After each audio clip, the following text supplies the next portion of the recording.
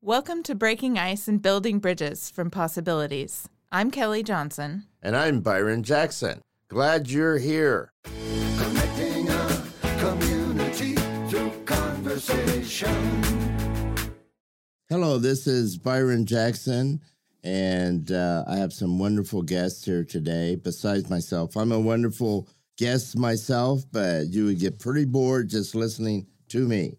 So I have with me on my left, is this my left? Yes, it is my left. On my left, Bob Ross from Inasmuch Foundation and Gary Jones from KIPP Charter School. Welcome, gentlemen. Hello. And hopefully you have drank some alcohol because it will make this a lot less painful for you. I always drink before 10 o'clock in the morning. So, yes. I will let you two have that. I don't do well with the drinking thing. I really don't either. I don't either, Gary. I quit a few decades ago.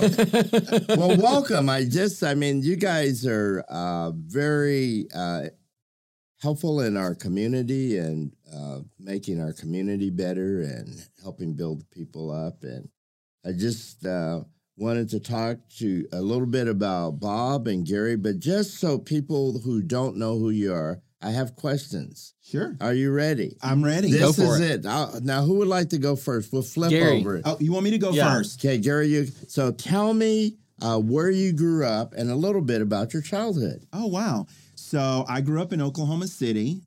Started off in what we traditionally called back in the day Sandtown. It doesn't exist anymore, but it was south of the river. Is for most folks that don't know the history of Oklahoma City, it was a little segregated when I was growing up. So from there, we moved to northeast Oklahoma City, and it was a great childhood. I grew up in a community that was very loving, with a great family that was huge. After my third grade year, we moved to Spencer, Oklahoma, and I am a Star Spencer Bobcat graduate, very proud of that. Then went to school at OSU. So, yeah, that's kind of my little brief history. Well, thank you. Yeah. Bob? Well, where do I begin? Our family made the land run of 1889, so I'm fourth generation. My great-granddad came in on the Santa Fe train and started the Bakery of Indian Territory, where the Cox Convention Center is now, we call it the Prairie Surf Media. So we've been here since the land run. And I grew up in Oklahoma City, went to Bishop McGinnis High School, off to college in Virginia at Washington and Lee, and then back to Oklahoma for OU Law School. And I was practiced law for a few years before I left the firm to open up the office after Edith Kinney Gaylord passed away in 2001. We opened up the office in 2003. And so that's been my trajectory here since being born in Oklahoma City. Now, you said your grandfather had a bakery? Yes, he did. Now, do you bake? No, I don't. You don't? I can't bake. I'm not a very good cook, but and I don't know. I guess he was. Well, hopefully. I've never tried to. The bakery's there no longer, so It's no longer. We have pictures. We have cool pictures of it, they tilted. They had these kind of tilt up buildings that they bought from the Sears catalog, and so you could build your building really quickly, and it came in on the train, and you sort of push it up within, just 30 or 60 days after the land run. There was a town with buildings. It's pretty amazing. You know what's crazy about that is I am so glad you did that, because my family is very proud, not as great as yours because we weren't part of the land run, but we came from Texas in a covered wagon and moved to an all-black town, which was then called Lincoln, which is now Clearview, Oklahoma. So when you said that about the land run and that history, I always forget that, because that's kind of cool for us Oklahomans that were here before we became a state. Yeah, absolutely. And it's part of our culture. Mm-hmm. And if you reflect about what the land run took, people came in, they ran in on one day, one afternoon at high noon and staked their claim, and then had to pull their boots up and get to work, and no one was there to help you. And that's sort of our culture now, is we get stuff done. We don't like outsiders. We like to fix problems. No, I'm not going to say that, Bob. My point is we like to fix problems on our own. Thank you.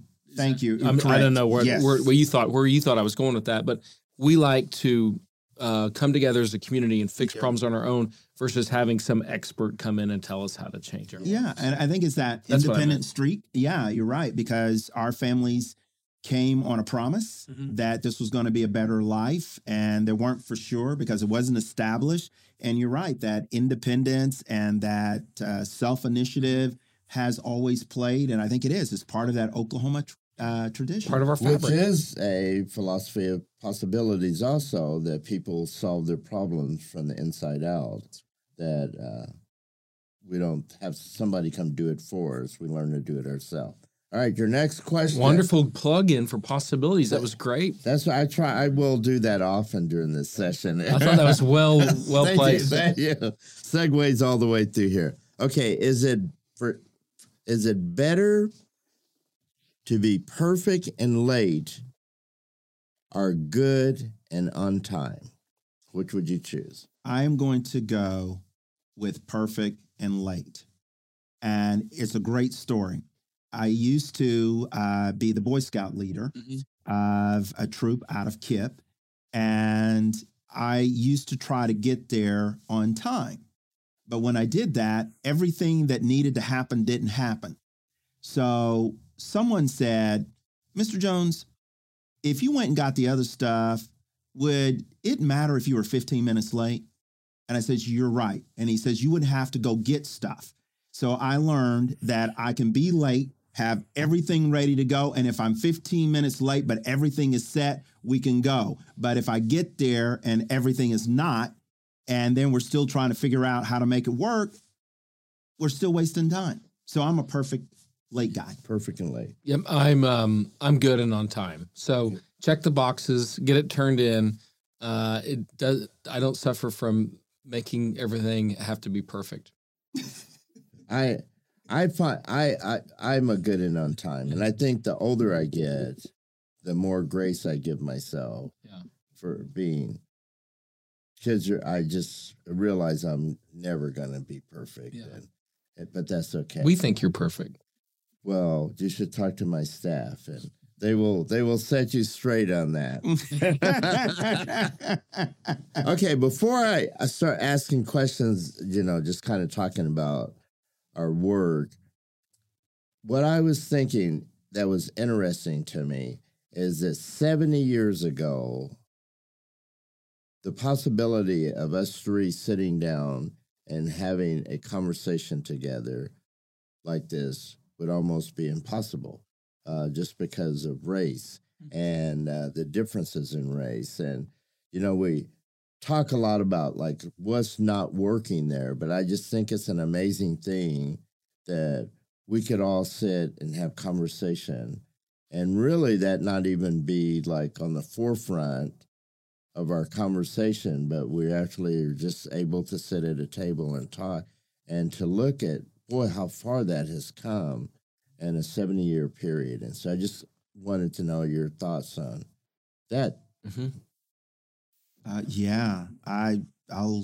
It has. And I have really noticed it in my childhood. I was really too young to really notice the segregation and the issues of race when I was young. But I got the privilege, thanks to my family, being one of the first Black families to move into Spencer, which a lot of people are surprised when they say one of the first Black families, because Spencer is a predominantly Black community now. And I've watched that evolution over time with the whole integration and us becoming a community where we're accepting and people of all races, cultures, and backgrounds are able to come together and work together to get things accomplished. And I just think it's really been wonderful to see that in my lifetime, because that kind of change is very inspirational. Yeah. Well, I love history, and so I think it's important for every generation to know where we came from and what obstacles were faced previous to us, so we're not completely oblivious to it. And I think it's great to talk about it and talk about the history and where we've come, because we've come so far. This my kids, this generation, they don't see colors in people. They just see people. And so I think that's think about how far we've come, just on that, the kids literally being just open to everything, and it's not even, something that crosses their mind.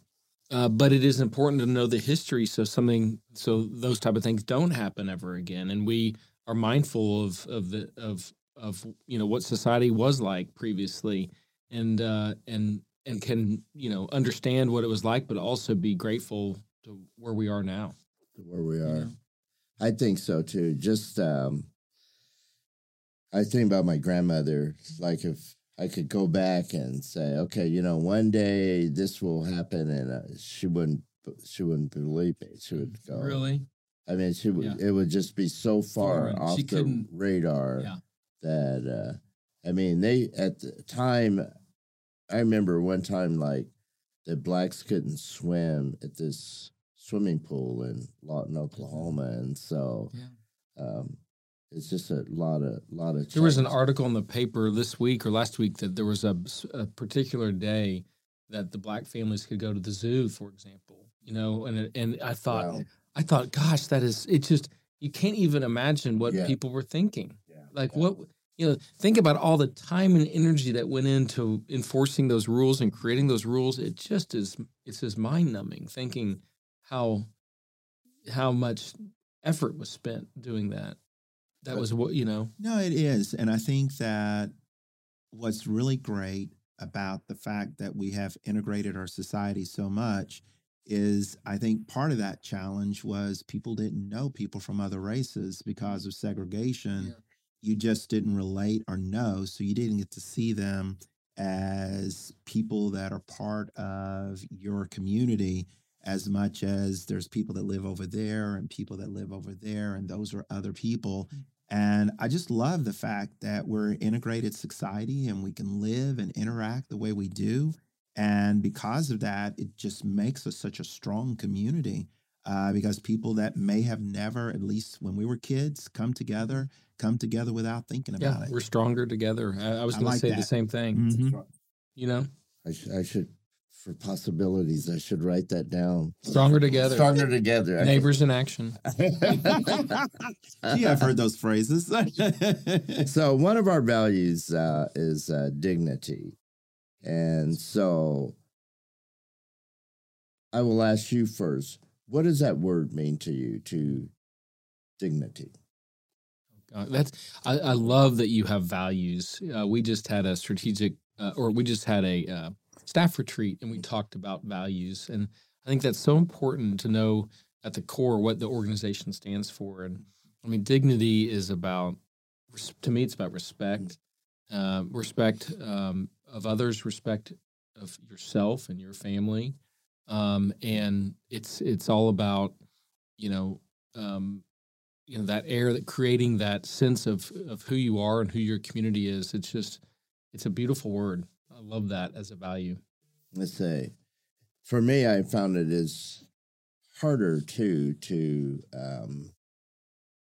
do today just because there is so much division and strife among people that it becomes very easy to make people my enemy just like on what they think versus treating them with dignity. And so it is a much harder. It is harder for me to.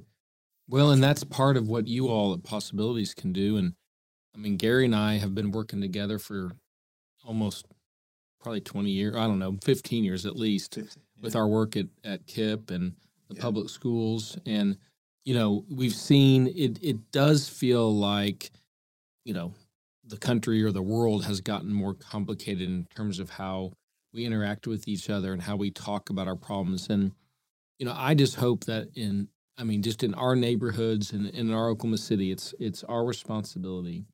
Byron, Gary, it's our responsibility to make sure that people treat one another in a dignified way and each other. And that means being able to sit down and talk about things that we disagree with and agree with.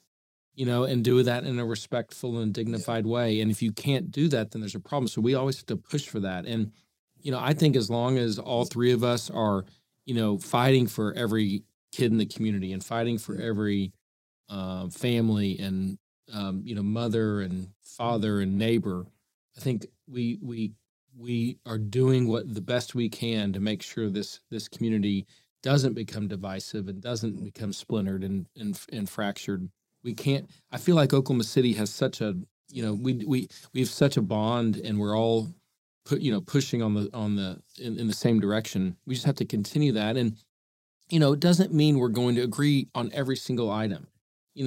People ask, well, how could you support that politician, or how could you support that candidate, or how could you support that election? Well, I'm not going to agree with every single thing someone believes, but we can find middle ground. We can find common ground, and we can have conversations, and that's what we have to stand up as leaders in the community. We've got to stand up and make sure that at least in this community, you can always come together and talk about those toughest to solve problems, those toughest to discuss issues facing our community. Wow. Thank you. That was well said, Bob. Yes, it was. I'm just sitting here like I'm inspired to go out and continue to do the work. I mean, not that I wasn't motivated, but hearing you say that is, I think, so important, because when you look at people across our community, I mean, Bobby, you're one of those persons that I think you kind of help set the standard. Not kind of, you help set the standards by the work you do. And anytime you are in as much as engaged in a program or a project, it's almost like a seal of approval that this is really going to benefit the community. So thank you for that, because you built a great reputation as being someone that's focused and committed to doing what's in the best interest of our community. And that's why I love partnering and working with Inasmuch. That was why Possibilities, we never thought second thoughts about it when you said, I think this organization can help facilitate these town hall meetings that you guys need to have. And it was mainly because Bob Ross and Inasmuch, these people are people we think are really great. And that in itself was all that we needed. And it has been a blessing. Byron and his team have done some wonderful things collaborating with us as Kip has transitioned over all these years. And it's just amazing how when you create an environment where people are able to come together, that when they do, magic happens. Magic happens. Yeah. I just love, really, if you look at your title, Inasmuch is how you treat the least of us. Right.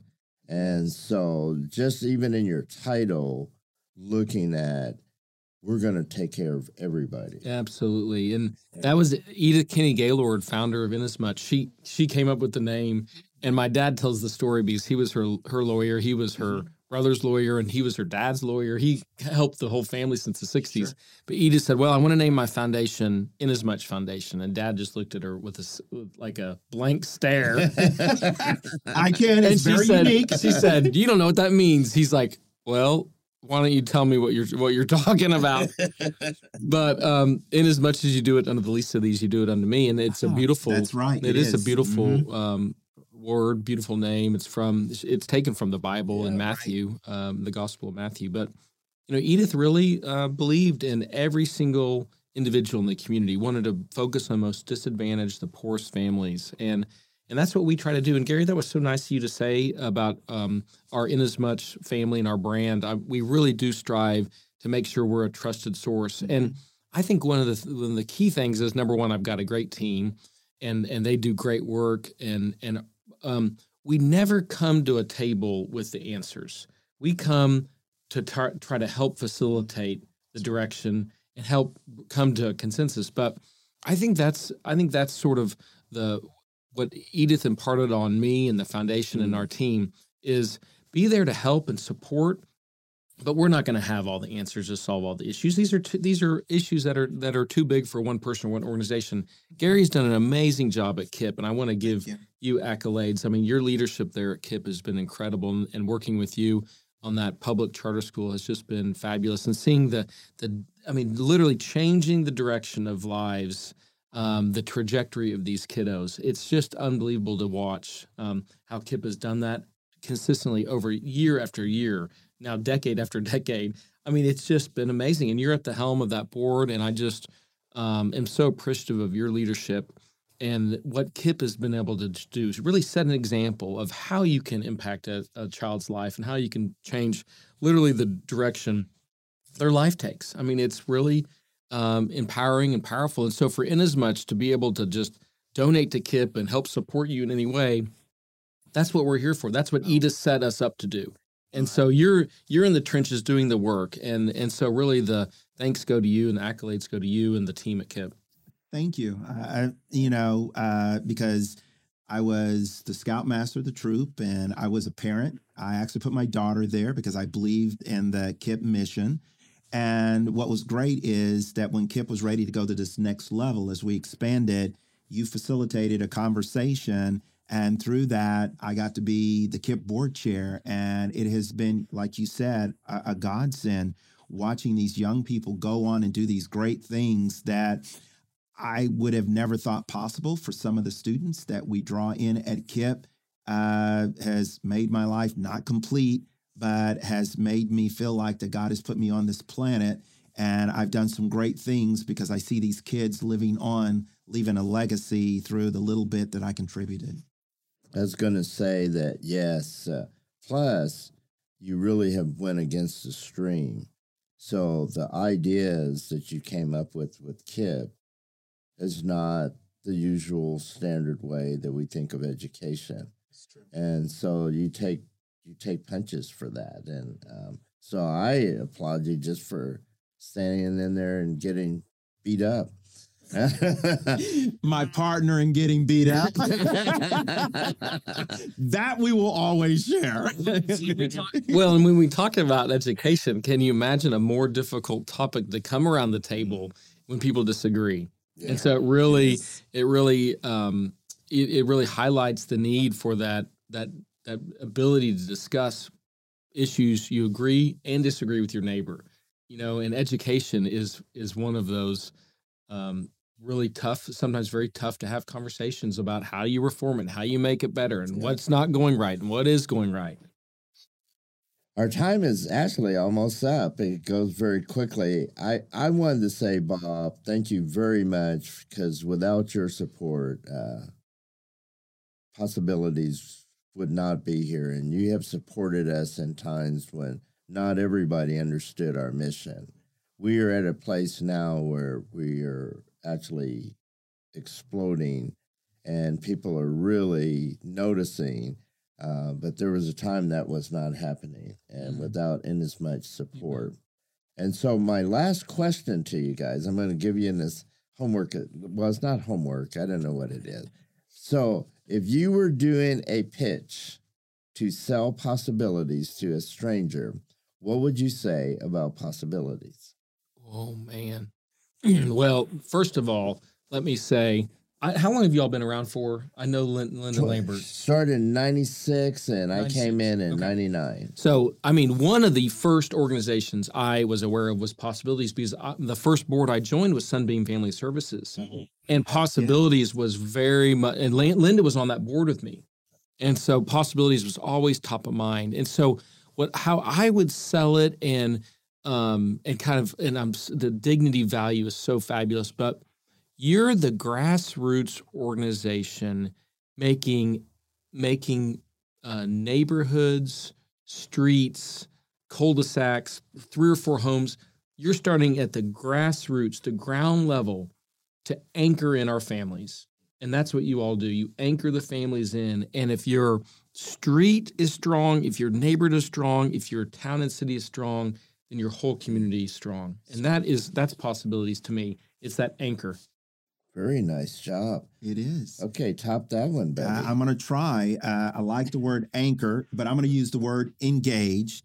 If you're really wanting a community that is wanting to engage and to pursue whatever possibilities that you are dreaming of, Possibilities is an organization that can help facilitate and support and making that happen. Because sometimes it's not that you need somebody to come in and tell you what to do. You need someone to come in and show you how to get there.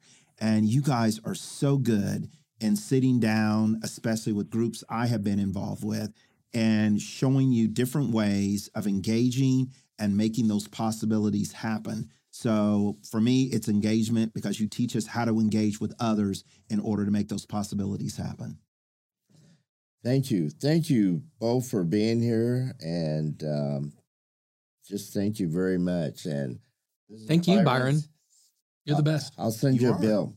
Okay. Yeah. We won't pay it. This is Byron Jackson. You can probably get away with that, Bob. I am out. I owe this guy too much.